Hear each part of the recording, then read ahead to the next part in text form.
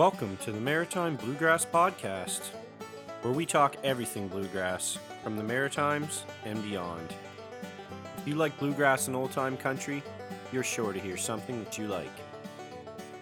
From G-runs and double stops to banjo kicks and mandolin chops.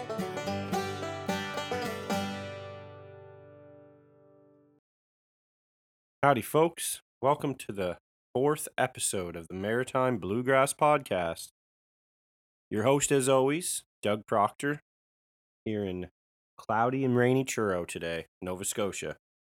Well, folks, we're going to get right into it. I have a good interview today with the bass player of the Spinney Brothers Bluegrass Band from Wolfville, Nova Scotia. Their bass player makes his home in Kentucky, Lexington, Kentucky, and he's originally from the New Brunswick area. He's probably familiar to a few of you listeners. His name is Terry Poirier. And Terry and I got into a great conversation at length about, bluegrass in general and how he got into bluegrass and how he ever made the adventure from New Brunswick to Kentucky, where he met his wife and now lives. And that itself is quite a story, so I hope you folks enjoy that. It's quite a long interview, folks, so I'm going to just try to get right to the nitty-gritty of what's been happening. And I'll have another episode out here in the near future with the award show preview. Speaking of the award show, this episode is brought to you by the Down East Bluegrass and Old Time Music Society, who's hosting the Eastern Canadian Bluegrass Music Awards at CEC in Truro on October 15th. The doors open at 7 p.m. Hope to see you all there. You can get tickets at ticketmaster.ca or by visiting downeastgrass.com for more details. All right, folks. Well, we've had the announcements here in the Maritimes. It is IBMA week down south, which I know there's a lot of people from around here that's traveled down to IBMA to attend the festivities. And just coinciding with that, this week, our Eastern Canadian Bluegrass Music Award Show, who's a proud sponsor of the podcast, has announced who will be playing and the nominees for all the awards at the show. So I know playing this year will be the Bluegrass Unit from South Shore area, String Theory from the Clare area, Next Generation Band, the Bluegrass Diamonds, Monroe, and Janet McGarry and Wildwood. And that's quite a broad spectrum of groups from all over the Maritimes. Folks, it seems that there's someone in there from just about everywhere of those few bands that seem to be playing. They also announced all the nominees for the awards this year. So I'll take just a moment and tell everybody who got nominated for which award, because my next episode may feature a preview edition of the award show, and I'll also be doing some live broadcasting from there to do some podcasts in the future. So that weekend at the Glengarry, have a look out for me if you're there and you're listening and you want to be an interviewee or you just want to say something. I'll be doing a little bit of promotion there on the weekend for the podcast. So this year's Banjo Player of the Year nominees are Greg Hamilton from the Oxbow Mountain Boys, Justin Noss from the Bluegrass Unit, and Darren Richard from Bluegrass Tradition. Bass Player of the Year nominees, Karen DeCoste from Bluegrass Tradition, Brian Haslett from Shadow River, and Terry Mumford from A New Shade of Blue. Dobro Player of the Year nominees are Frank Duty, George Grant, and Phil Harris. Fiddle Player of the Year, Rod Blair from the Oxbow Mountain Boys, Matt Hayes of Monroe, and Lucas Monroe from Shadow River. Guitar Player of the Year nominees are Charlie Bork from the Oxbow Mountain Boys, David Doyle from Shadow River, and Jeff Noss from the Bluegrass Unit. Mandolin Player of the Year nominees are Richard Burke from Monroe, Waylon Robichaud from Shadow River and the Bluegrass Unit collectively, and Al Ryan from the Oxbow Mountain Boys. Male Vocalist of the Year nominees are Trevor Boutlier from Bluegrass Tradition, Shane Doothright from the Doothrights Band and Highway Train, and David Doyle from Shadow River. Female Vocalist of the Year nominees are Karen DeCoste from Bluegrass Tradition, Belinda Hamilton from Powder Blue, and Vicky Vautour from Acoustic Heartstrings. Individual Entertainer of the Year nominees are Serge Bernard from Janet McGarry and Wildwood, Vincent Cormier from the Bluegrass Diamonds, Roger Gauvin from the Bluegrass Diamonds, Brian Hazlitt from Shadow River, and Terry Mumford from A New Shade of Blue. Vocal Group of the Year nominees: Bluegrass Tradition, Next Generation, Shadow River. Gospel Performance of the Year nominations are Janet McGarry and Wildwood, Next Generation, and Shadow River. Most Promising Band of the Year nominees are the Oxbow Mountain Boys, New Vintage, and the Bluegrass Unit. Band of the Year nominees: Bluegrass Tradition, the Oxbow Mountain Boys, and Shadow River. Recording of the Year nominations: Bluegrass Tradition, Shadow River, and Simply Blue. Nominees for Composer of the Year: Karen DeCoste, Ryan Dillman, and Waylon Robichaux. Nominees for Promoter of the Year are Denisha Como, Russell LeBlanc, and Ward Robichaux. MC of the Year nominees: Wayne Dugas, Brian Hazlitt, and Kyle Smith. Radio TV DJ of the Year: Jonathan Krause from CJHK 100.7 Bridgewater, Nova Scotia. Edgar Duguay, The Bluegrass Hour, CHRQ 106.9 FM, Listowel, Quebec. And Nancy Keddy from Bluegrass Atlantic, CIOE 97.5 FM, Sackville, Nova Scotia. And folks, that's a whole list of all the nominees. And congratulations to every single one of them, and good luck. And hopefully we'll see you all at the award show on October the 15th. And without further ado, folks, I'm going to get right to the interview with Terry Poirier. Like I said, we go at it at length here, folks, so I hope you folks are ready to have a listen. And I'll be back at the end of the interview with a short little preview of what's going to be coming up next for the Maritime Bluegrass Podcast. All right, folks. Well, Maritime Bluegrass Podcast, we have our first non-NOS guest for the podcast on episode 4, bass player for the Spinney Brothers, Mr. Terry Poirier. How you doing, Terry? Thanks for being on the podcast. I'm doing good. Actually, I kind of flagged you down on this. What was it, last week or a few weeks ago? That's right. And what a world trip that was. I believe it. You were on quite a spell there when I saw you at your parents' house, I think the first time. Well, I saw you somewhere playing in Fort Fairfield, I think. And then we ran into you at your parents' house, and you were telling me about the whirlwind of a trip. Why don't you tell them what you've been up to lately with the Spinney Brothers? Well, let's see. Back in July, we played in Vancouver Island. Oh, wow. That was fun to see the West Coast. I had been to California, to Oregon, Washington State. Right on. And made it as far as just a small community just north of the Washington, BC line, but never really further north.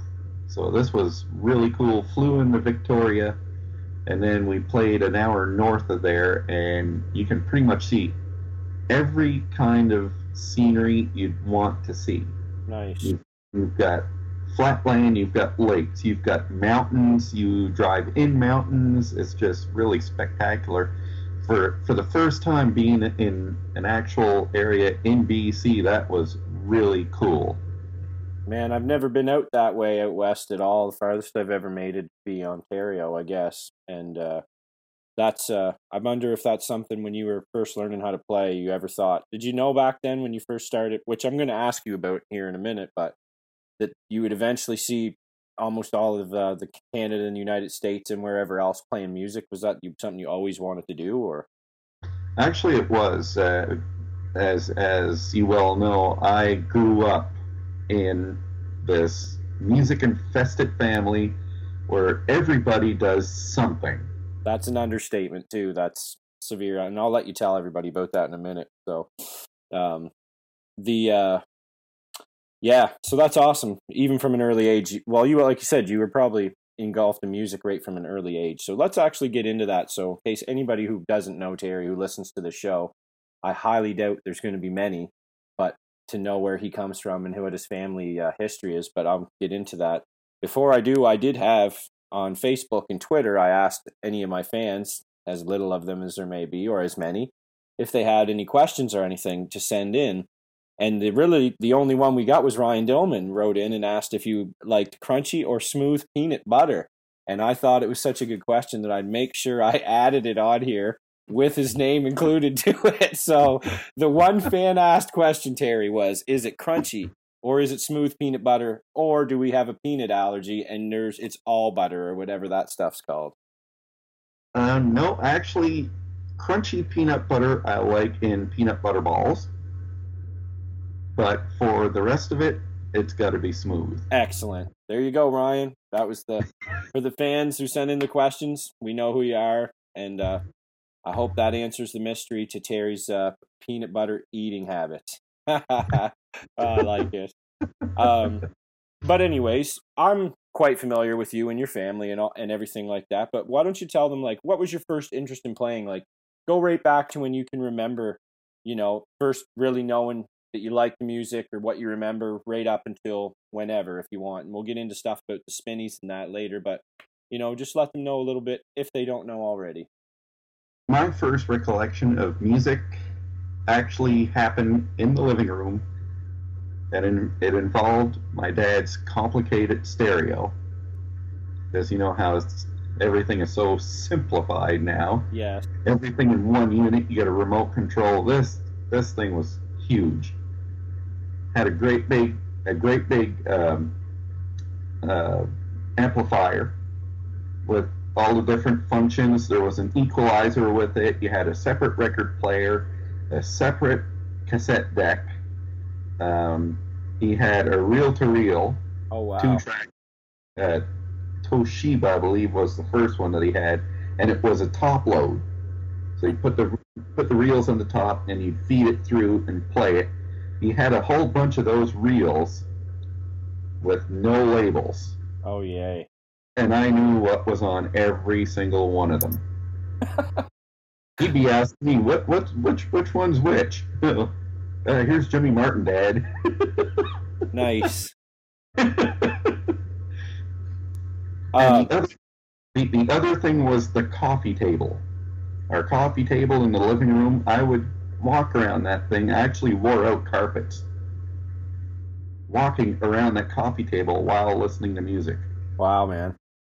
I believe it, though. Like, besides even listening, it's funny that you say that. I wouldn't have expected you to come out with the playing of recorded music to be your first recollection. I thought it might be like, listening to your dad play or something like that in the front room. But it's funny that you go to that because, what would have been like the first instrument that you picked up when you, after you, or actually, where did you get started in actually playing? If you remember that being your first interest in actually getting into music, when did you start playing? I was 4. Oh, wow. On piano. My dad would play fiddle tunes, and I'd just sit there and chord fiddle tunes, Irish tunes, old-time tunes.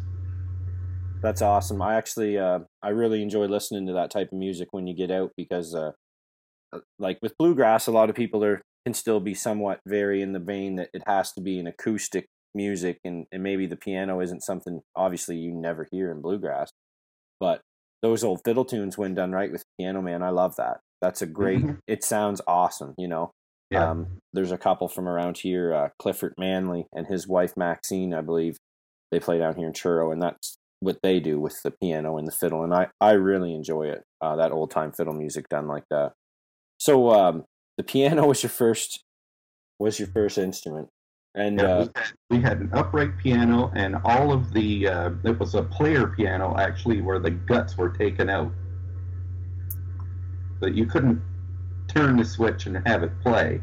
Right. there was nothing there, so I just sit there and play it. And I remember I broke a string. I used to pound on. There was a low D note. I used to literally pound on it, and by pounding on it, it actually broke a string. Oh my goodness, that would have made some racket. There was some racket coming from other places after that happened too. I believe that. Oh, jeepers. Well, if so, did you play in a band with your dad at first? Like when you first started actually playing? And I mean, was just bluegrass and things like that you played at first? I would think maybe not. Actually, yes. Now, as far as the piano goes, let's see. I played the Caledonia Festival. I believe I was like 6 years old. Huh. And they had a piano there because one of the bands that was playing came from the Matagan area, as I recall. Um, and my dad would literally just have me go up on stage and play. Now, that's the first time I remember playing on stage was at the Caledonia Festival, and I think that would have been 81 or 82 when that happened. Wow, I wasn't My, even born yet. my feet weren't even touching the floor. I was sitting on this piano bench, and they were just kind of floating. And the second time I played on stage was at the Ivan Hicks used to have, and still has, a Super Fiddle Show. Huh.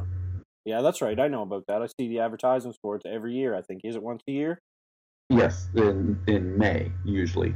And there was one year where it was my dad, myself, and I think my brother Richard and my oldest brother Robert Wow. that were all playing with him because he had written some tunes and we were playing those that night, kind of as a featured artist for the Super Fiddle Show. Man, that's cool. Now tell me what that'd be like.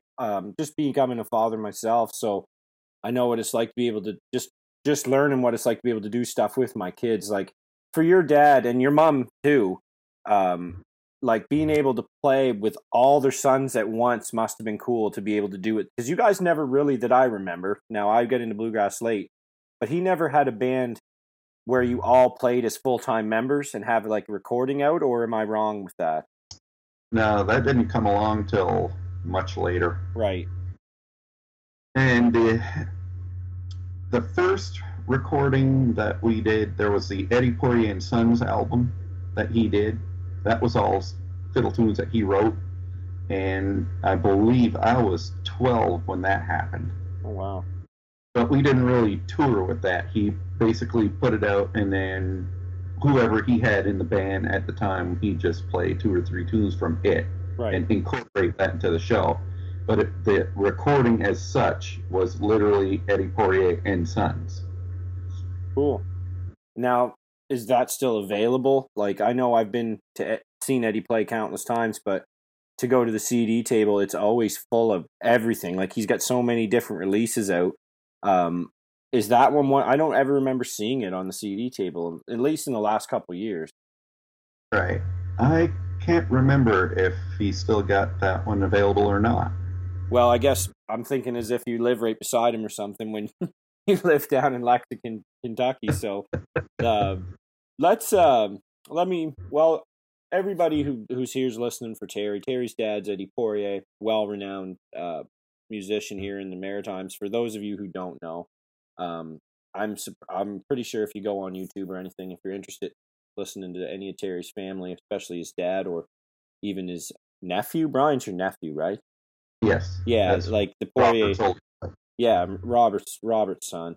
If you go on YouTube and just type their names in, believe it or not, you'll see quite a bit come up, and you'll get to see what Terry's talking about by being engulfed in music from the day he was basically started breathing air, probably.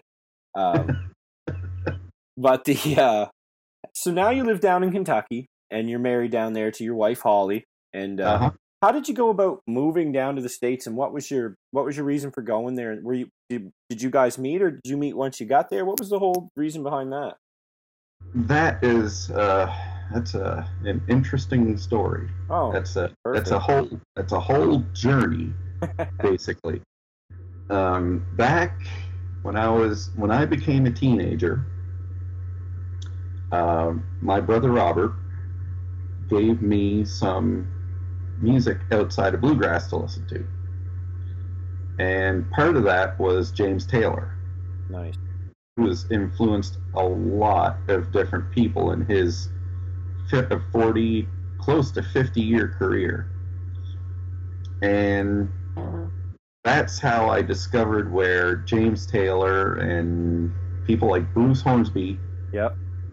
even though they don't play anything sounding close to bluegrass, they have these elements in their songwriting and their singing that fall into the folk realm, and they somehow manage to make the music that's pleasant. And Absolutely. bluegrass is always pleasant. Bluegrass is the only style of music you can literally sing about killing with swords, knives, guns. Knoxville Girl is a perfect example. Yep. The melody is so happy, yet the story is so brutally sad. You don't find that in any other kind of music. Correct. That you couldn't say that any better. We played a gospel set, and people asked for this request. They wanted to hear Joe sing this George Jones, "If Drinking Don't Kill Me, Her Memory Will." So that's the request they want, and you can throw those in there, and it's not a gospel song, but people love it just as much. They don't realize what exactly you're singing about, so it's just that they like the music, and you couldn't say that any better. So yeah, continue on there. You're saying about James Taylor and how you were So getting to Kentucky. Yeah. James Taylor, his unofficial website was maintained by a fellow named Joel. I want to say Risberg, I think from Los Angeles, and his unofficial website was one of the first to have a chat room, an HTML chat room. This was 1994. It was cutting edge. Right. And there was literally probably between 50 and 100 different people that I would talk to from around the world that either loved James, saw his shows, or there was a boatload of guitar players that would go there looking for tips on how to play. Huh. Because his approach in playing is completely different because he's self-taught. So these people that knew tablature, they'd look at that and they go, "What is he doing?" Because Right. his fingering was different. So then you got all these people are all going in there and they're asking questions on how did you do this and how did you do that, because they couldn't figure it out. And then these friendships start through chat rooms. So, and I was in Quebec at the time. I had gone to Quebec for 2 years. I lived in Drummondville. I was in the jazz program, wanting to go into their recording engineer program, which they never let me do. So I turned around and went back to New Brunswick when I wouldn't get whatever I wanted. So in that time, I was actually still dating my ex. And Holly came into the chat room. She was from here in Kentucky. And we talked maybe 20 minutes, half an hour, once, twice a week, randomly. And finally, when I moved back home, I married my ex, and that lasted a whole year and a half, and it was done. Oh, jeevers. So I moved back to the house, trying to figure out how am I going to get on the internet with 2 computers in the house. This was right in the very beginning of networking. Right.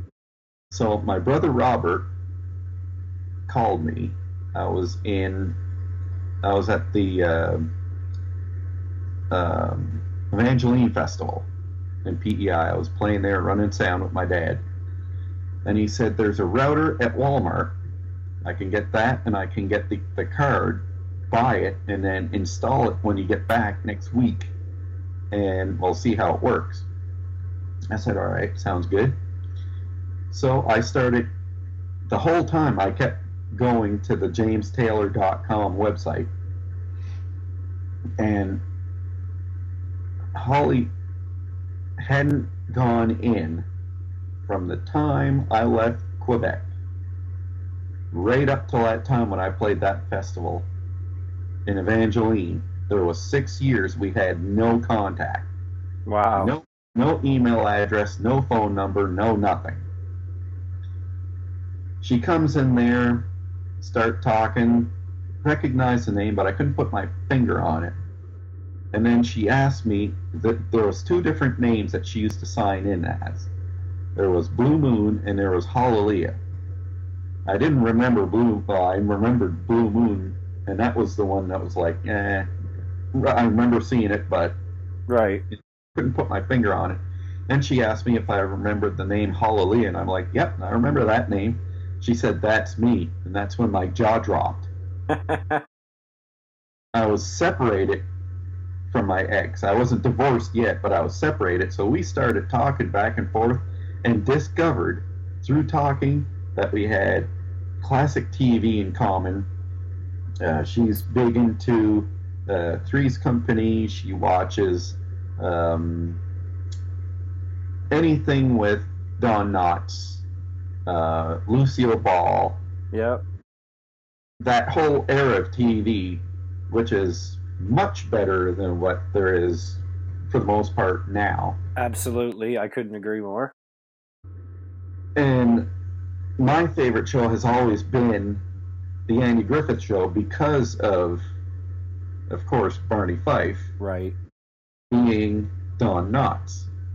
So that sparked quite an interest, and then start digging a little bit digger. She used to go to Bluegrass festivals with her grandparents and hadn't gone in a long time. So what we did was, after a whole year of talking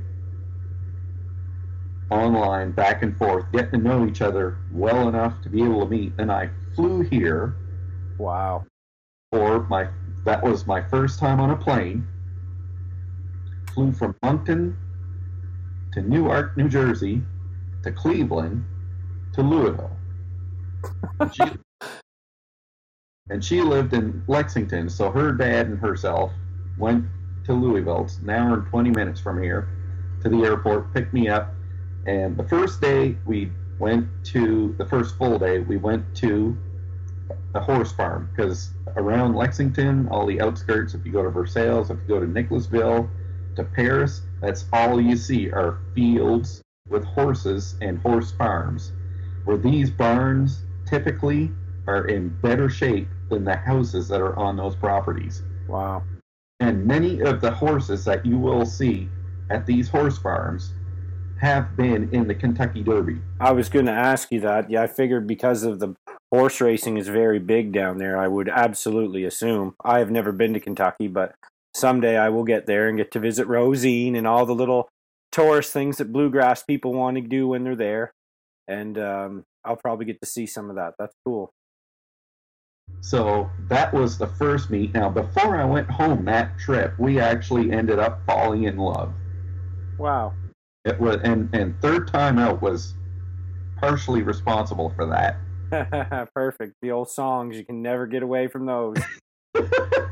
And ironically enough, we were at the Festival of the Bluegrass, which is over at the horse park, which is 20 minutes from my house. Nice. They've got the Kentucky Horse Park race field, and then they also have buildings there for equestrian horse stuff, and they also have the campground, which is next to that. That's where they hold the Festival of the Bluegrass. That's put on by the Cornets, who also are responsible for the Music of the Swanee Festival. Okay. In Florida, it's the same people. And I hadn't seen third time out since they played Moncton the first time. It was like 2001 over at the Capitol Theater they had played. Wow. So that the first day we were at the festival, I was there with Holly, and then I had already started broadcasting for WorldwideBluegrass.com, which I did for 7 years. That's right. I used to listen to that all the time. and I was responsible for all kinds of things. I was webmaster, so all the updates that you saw on the website back in the day, that was all me that updated that. I was station librarian, so all the music that was coming in for the station, I'd rip that into the computer and upload it to a library. That was Wow. password protected for all the DJs. Plus, I was doing the show and all kinds of other. I was doing training using Winamp with a plug-in in order to train the DJs in order to get the broadcast out there. So my volunteer time was basically I was getting paid nothing, but the hours of volunteer work was really monumental. I Because believe that. that's pretty much, if I wasn't on the road with Newtown, which I'll get into that in a second as well. If I wasn't on the road, I was basically on the computer like hours a day doing something, which Wow. was absolutely crazy. I believe that. That would make my head just pound. I love, don't get me wrong, I find the internet quite a convenience and everything. I love surfing YouTube and I love the convenience and everything with it, but to have an office job or something where I'd have to stare at a computer 8 hours a day, like my head, I would just have a headache so much every day. I know it. Yeah, so anyway, going back to this third time out thing, we had been under the broadcast tent for a good part of the day. And Gracie Muldoon, who ran the whole station, she looked at the two of us and said, "Why don't you go for a walk?" I said, "All right." And they have a pavilion at the horse park, which is probably 200 or 300 feet in front of the stage. So we went and sat on the edge of that. The third time out was just coming on. They did their first song. Clear night, beautiful out there, and the moon was really bright. So in between these songs, Steve Dilling was playing banjo at Third Time Out back then. He did all the talking. Right. We're sitting there, and I'm looking up at the moon, and I look at her, and doing this whole serenade thing, getting her confused like she had never been confused before, and went through a whole spiel of stuff when all of a sudden, Justin kicks off Blue Moon in Kentucky on the fiddle. And it took her the whole intro and the whole first verse to figure out what just happened. Right. And she was like, "Did you know that they were going to do this song?" I'm like, "It's been like 5-6 years since I saw them last. I hadn't even talked to them before the show. So I had no idea what they were going to do." And she was so mesmerized by that in the end of things, she couldn't talk to me for the rest of the night. She was that overwhelmed by what just happened that I was looking at the moon and Yeah.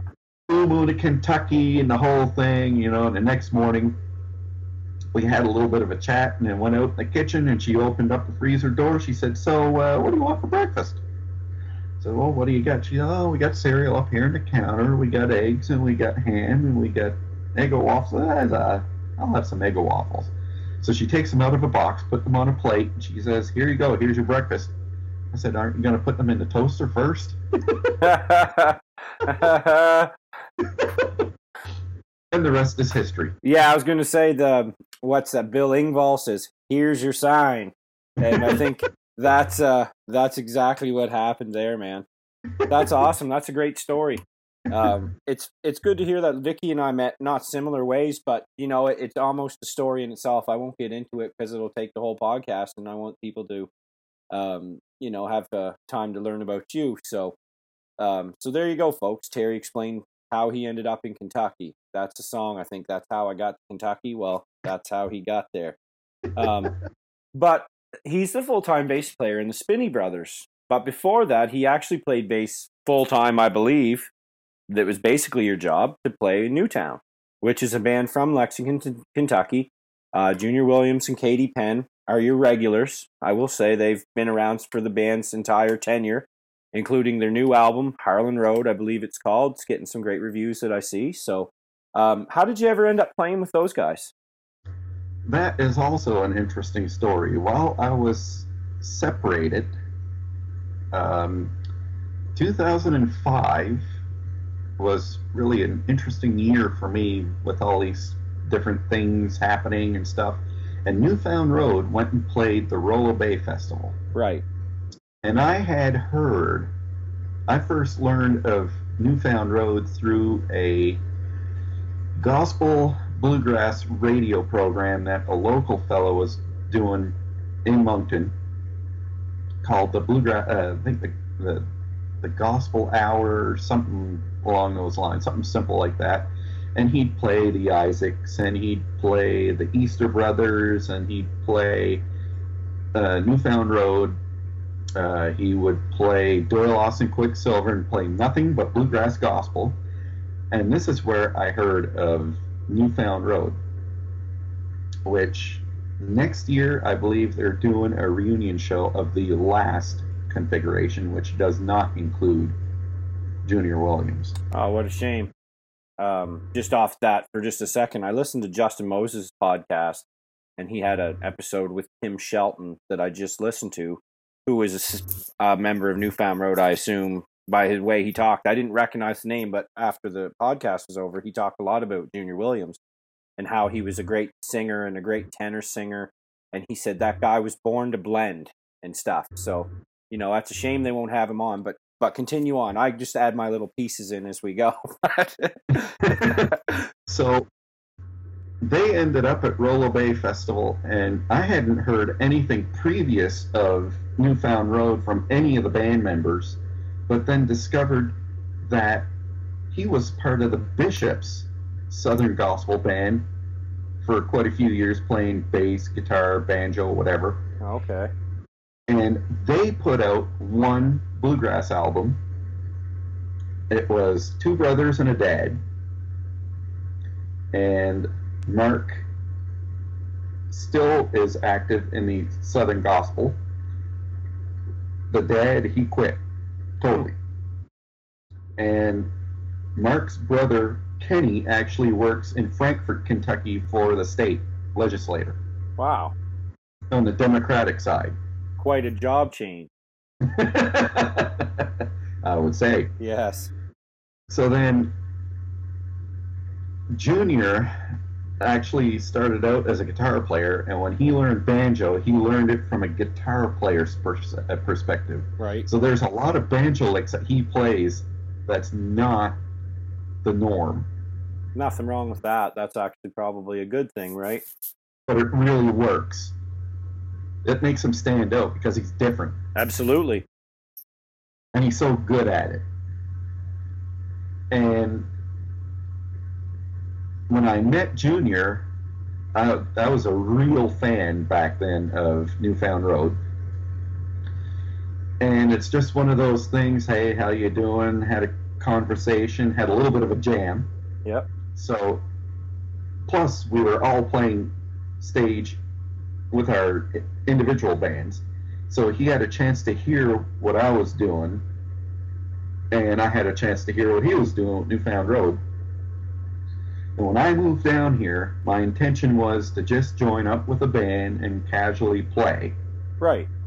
For a whole year, when I did the entire immigration thing, that must have been fun. It's a 2-year plus process. And until I got the green card, I could not do anything where there was a trail. Right. Everything had to be basically cash under the table. Maybe I should delete that out of this. But anyway. Yep. Katie was in need of a bass player. She had got rid of her previous bass player, and when I moved down, I put a spiel on Facebook and MySpace. Right. Which was the whole legit thing before Facebook literally took the world over. That's right. And MySpace went bye-bye. And I put on there just looking for some people to pick with. Doesn't have to be anything that pays right now. I'm just kind of feeling my way through here. I'm new to the area and would like to play with somebody. And I did that probably 2 or 3 days after I moved down here. which evidently, actually, it's been 8 years as of 2 days ago. Oh, wow. I moved down here, and I got a message from Katie Penn. I had no idea who she was, but she was dating Junior at the Cool. time. No, actually, she had married Junior 3 months before I did. Before I got married to Holly. Okay. And that was in September of 07. So it'll be 9 years at the end of the month that I've been married to Holly. Oh, cool. Congratulations. Hey, Our anniversary thank is you. this Sunday. We'll be married 6 years to the 18th. Sweet. Yeah, man. Congrats. Goes by fast. Oh, yeah. And Katie and Junior got married, I believe it was June 30th of the same year. So when I moved down, they were already married and stuff. Junior was still playing with Newfound Road, and Katie had started Katie Penn Band. Right.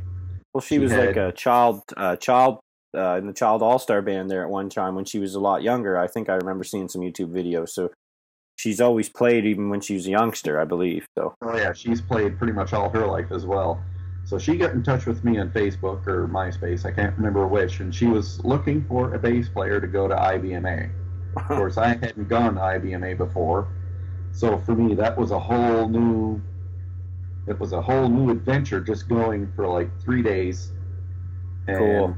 doing these after-hour showcases that went into the night, Right. sleep half the day or try to sleep half the day, which literally you can't, because when your first IBMA experience, you don't sleep. I've never been there yet. I plan on going in the next couple years because I want to attend it. It's something that I should have been to already for sure. Vicky and I need to go.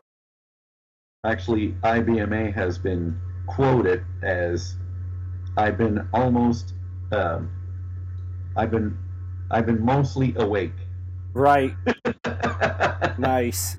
And this goes on for almost a week. Wow. So you can imagine the exhaustion that you get toward the end of the week. Right when everything's probably at its peak. Oh yeah. So Jeepers. she was like, "Could you do that?" I'm like, "Yeah, I can do that." So I had everything packed up that one morning, but we didn't go till night. Right. That was a long day of waiting. I was so hyper. And so that was my first stuff with Katie was actually at IBMA.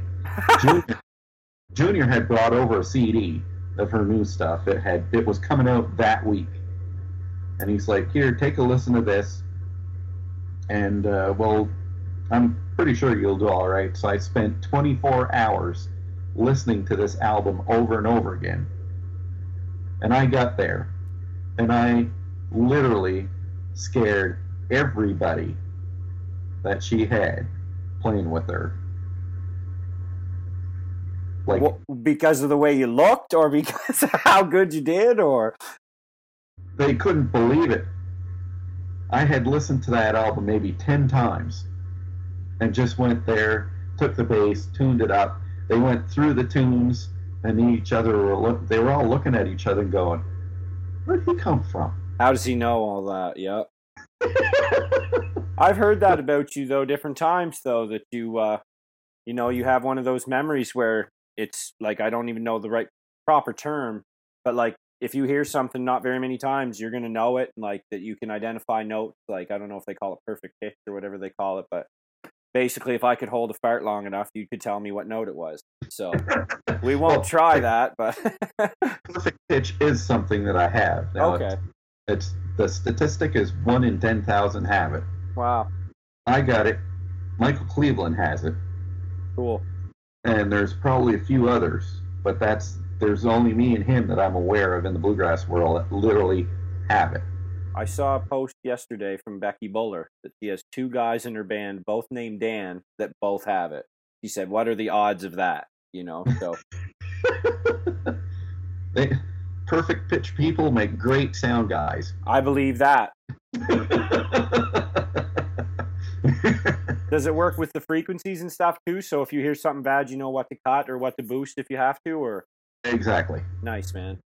Exactly.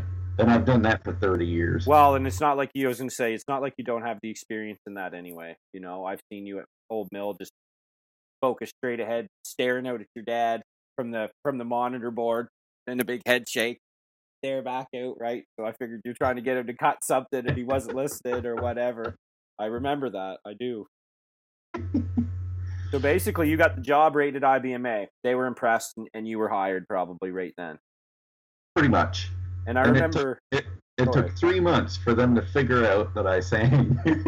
Well, I can remember you. I was going to say when you guys came up here to Nova Scotia, to the Nova Scotia Festival that time. That's the first time I really ever remember actually introducing myself to you and being able to speak with you at length rather than just a passing hello. And Right. I remember them saying that they didn't know you sang, and you did that song on the album that was like probably one of the my favorite ones on that album, the Angelina, I think it's called, or Angelita. yeah, Angelita. I like that one a lot on that record, and then of course the staple, Doing My Time. They always, I don't know if it doesn't matter who I see you play with or where you always seem to come out with that one at least once a festival if you have more than one or two sets. It's kind of Right. I see Brian singing it now too. It's almost like it's passed down the Poirier, the bloodline, and it's going to remain in the family per se. But now they were. How long were you with those guys? I was with them for 5.5 years. Wow. Now I remember when you guys were here, you had C.J. Kane and you had James Key as well as Katie and Junior. Were Uh-huh. they members the whole tenure until they left, or were there other? Yeah, the whole time I was there. Right on. I see that James he kind of went out with the Hamilton Ramblers, I think their name is, and CJ and them are in The Hamilton County Ramblers. yeah, and then CJ's playing with the Wooks, Yes. and they Actually, won Rocky this Grab. album is coming out here. I just got it in the mail from the record label a couple of days ago, and I haven't heard it yet. I haven't had time. You say that was James's band's And record? James' album, that one came out a few months ago. Excellent. I see. They did something like 24 or 25 dates in Ireland here recently. Wow, man. That's actually I think I remember seeing some pictures of that on Facebook or whatnot, and that's good. The boys are still doing this, like those. They were really nice people when we met them up here with you that time, and I always followed them. I had them friends on Facebook, and try to keep up with that. Same with Katie and Junior. I really like Junior's banjo playing, and his singing. But the way he kind of didn't come off as, as good as he didn't come off as one of those guys who would ever tell you that or act that way. Like he was just this regular dude. And I really liked that about the guy. He sit there and chat with you about football or college basketball. And anything. Yeah, it was awesome. I really liked him. He was a good dude, man. I used to ride shotgun with him all the time because the rest of the band, they go in the back of the van, go to sleep. Right. That's what I would be doing too, man. I'd be a driver. I'd be staying up if I had to do that for a living, which I don't. Thank goodness. Like, not that you don't dream of it, but I just don't think it would suit me well being on the road all the time. But you seem to enjoy it, because from them you actually 5.5 years, and then you ended up making the move. Who would have ever thought that the guy from Kentucky, from New Brunswick, could ever end up playing full time with a bluegrass band from Nova Scotia? When you left for Kentucky 8 years ago, I can guarantee that was not something you thought would happen. No, well, you go down these roads and you take these turns, and sometimes you don't expect these turns to come, but when they come around, you got to grab it. Well, that's it, because it only comes once, right? And maybe not, but you never know. You can't, and you're right in that time in your life. You're not too old, and you live down there where they're playing mainly, right? Seems like it's a good gig for you. How was the transition from playing in Newtown to playing with Spinney Brothers?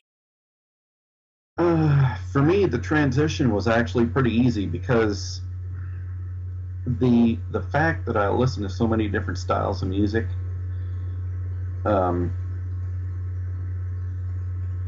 from jazz to Celtic to soft rock James Taylor, Bruce Hornsby, all of those things that I listen to them with the purpose of maybe I'll have to play it sometime in the future. Right. So Spinney's being much more traditional than Katie. Katie's more in the progressive Contemporary. contemporary, which that's great as well. Oh, absolutely. There's a lot of room for a lot of stuff. And playing with Katie actually was fun in several different ways. She might be contemporary, but there was always enough traditional that we adapted to how it could work for us to keep it interesting. Right. And the reason why I say that, there's one night I remember clearly, we had gone to play in Fort Myers, Florida, at a festival. And the night before, we played this little place that could seat like 20 people. And CJ got food poisoning. Oh, wonderful. So we're in the middle of playing a song, all of a sudden, CJ disappears. And we don't see him for the rest of the night. Great. So we're up there, and we used to finish off with Uncle Pen. Right. No What G-run. what happens with the G-run if the guitar player's not there? Somebody's got to do it. I did the G-run. Nice. On the bass every time it came around. There were people going, how do you do that? Well, to them, that's, some people, they wouldn't even understand. Some of them might not even catch what's going on, right? I just do it. And when you've got the actual bass technique with your fingers spread out and you know exactly what notes you have to get, it don't matter how slow or fast, you can do anything. Right.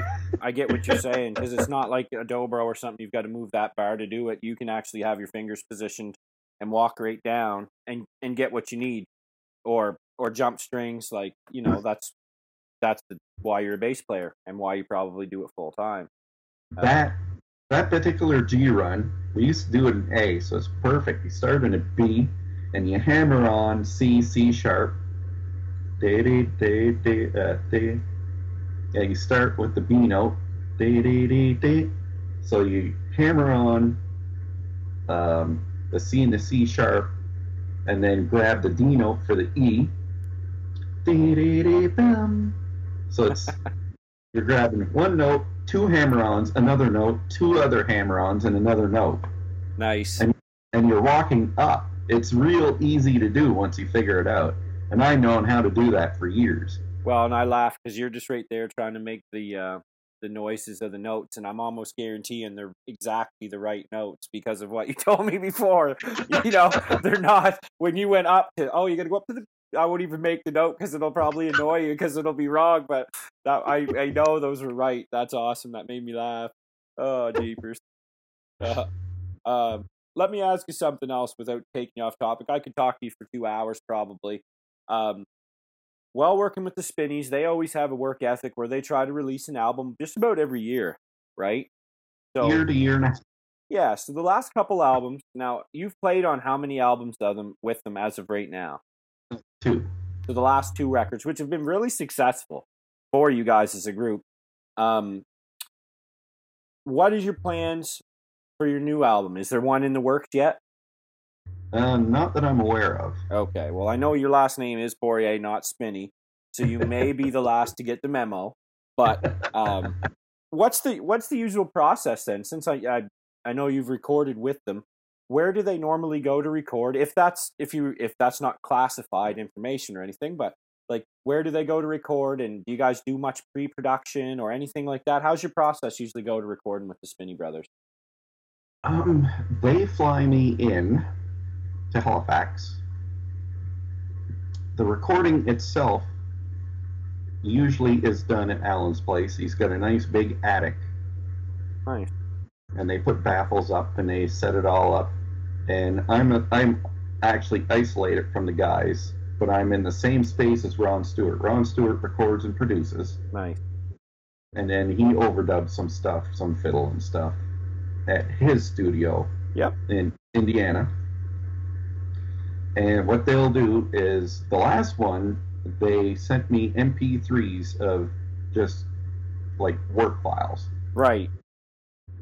and I'd listen to those, get a feel of what's going on, kind of learn them at the same time to speed up that process. Then they fly me in, and we go over all of those songs the day before. So they hear what I have to offer as Right. far as bass lines and stuff the day before we record. That means they trust you, I would assume. Then we go to record, and I believe we did all 12 tracks in one day. Wow, man. That's That was awesome. all the bass, all the guitar, all the mandolin chops. Yep. And the only thing that had to be done afterwards was banjo, which is done later. But the basic rhythm tracks were all done in one day. Wow, so let me ask you something now. We just did our EP that we recorded. So to hear you say the banjo gets cut afterwards, which I'm not saying doesn't happen, but we use it live. We record it with a click. You guys must have had a click, obviously, right? We did. Yeah, okay. Now, some people may laugh because, oh, well, everybody uses a click. Some people don't. You know, some people let their music breathe a little bit. But I found using the click was right on the money. But we still did banjo, which was isolated, and bass and guitar all at once. We did the three of them with a click, but all separate. So, you know, it could be overdubbed or whatever if we need to do it. So what do you guys do live? Guitar and bass and mandolin chop? Like you Yeah. So do you have And Alan then sing? and then Rick is downstairs. He's doing scratch vocals. I was gonna say, yeah, we get like Vicky will sing for us or whatever. Man, that's cool. And then and you say so minus a banjo, and you guys basically cut that in one day, and then a few overdubs here and there. That's awesome. Yep. And so Ron Stewart, well, he must. How long does he usually arrive and stay for? Just a few days, I would think. Usually 3 to 4 days. Nice. Well, at least, like I said, the boys have been doing that long enough that their process is down. They're putting out, you guys are putting out top notch records that sound awesome and are getting rave reviews online, on the radio. IBMA, well, you guys, in my opinion, you guys got some nominations, and maybe because I'm a homebody there from Nova Scotia, I think you guys should have won maybe once or twice before. But you know, that's maybe I'm a bit biased, Terry. But you know what you guys are doing is awesome, and I'm really glad to see that somebody finally took the leap as far as Rick and Alan and Gary at first, and decided that they're going to be a band from the Maritimes that try to make it professionally. And I believe you guys and them have all done it and done it quite well. You definitely represent Canada as a whole. I believe on the as far as international, when it comes to IBMA, you guys definitely put the I in IBMA. That's for sure. Do you have anything you'd like to say in closing? Like, do you have any websites or anything, like any dates you guys have coming up maybe you'd want to plug? So if anybody's listening, this will probably come out in about a week, maybe a week and a half from now. So if you know, if it's tomorrow, they probably won't hear that, but you know.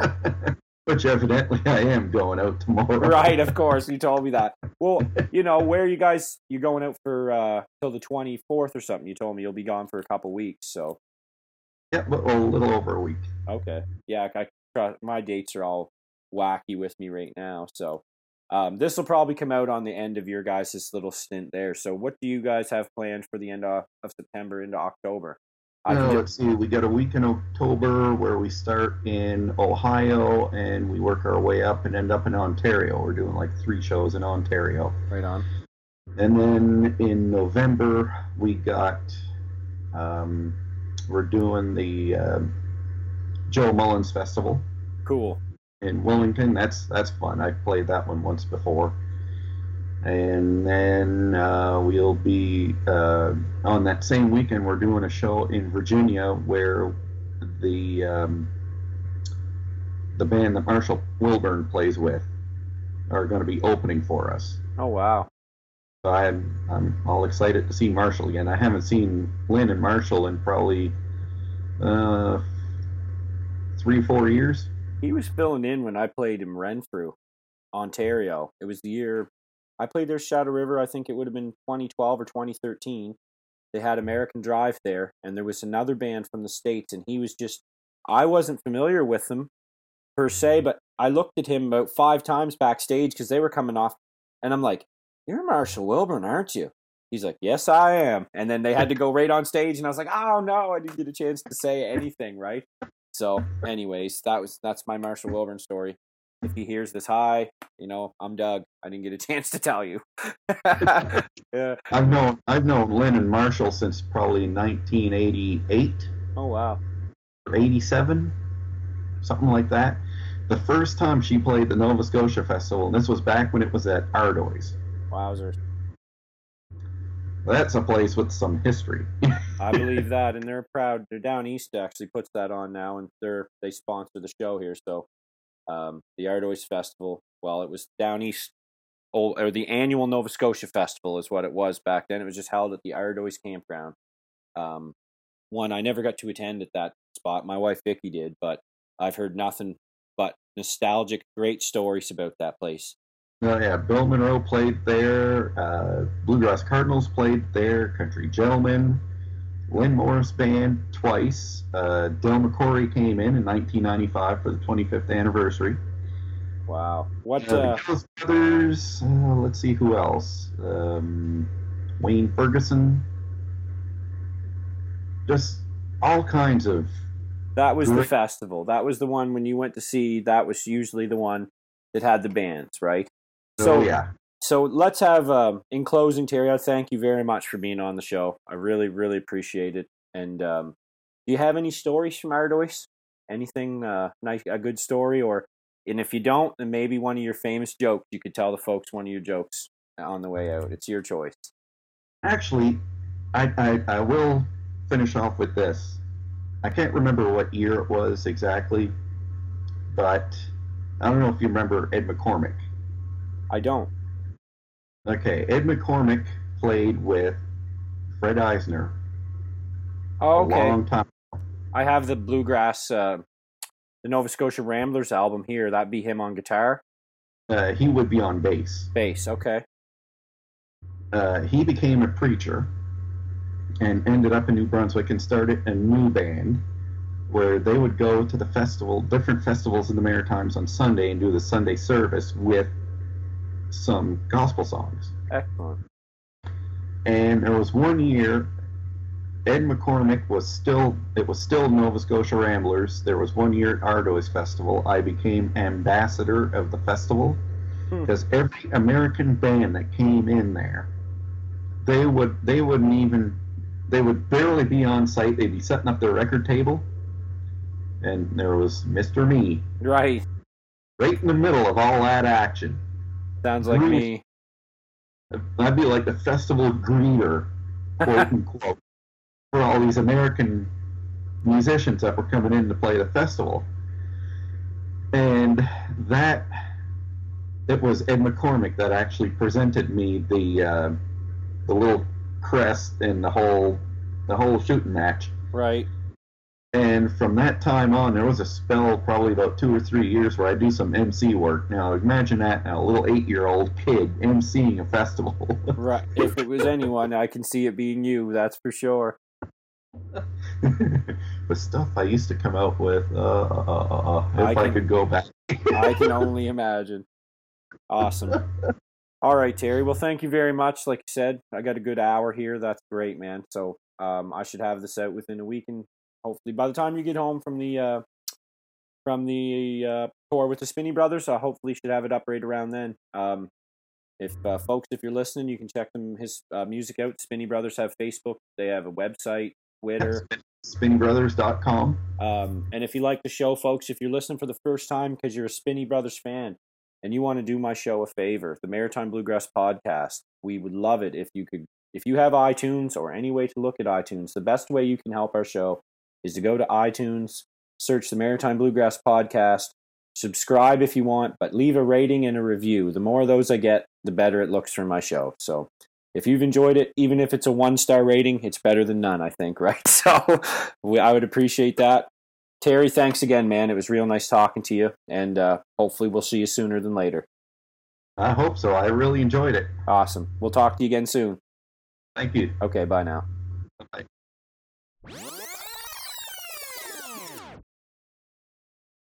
All right, folks. Well, that was my interview with Terry Poirier of the Spinney Brothers Bluegrass Band. I hope you folks enjoyed it. Um, and like I said, rate and review us on iTunes, subscribe, check us out on soundcloud.com, and or email us with questions or comments at the Maritime Bluegrass Podcast at hotmail.com. I'll be doing another show here relatively quickly for a preview for the award show that's coming up on October the 15th, and possibly have an interview with some of the people who are nominated for the awards there. But until then, really hope you folks enjoyed the podcast, and we'll see you on down the line. Well, good morning, Captain, oh Captain, please won't you lay your head on my shoulder, and you know that we get a little older every day.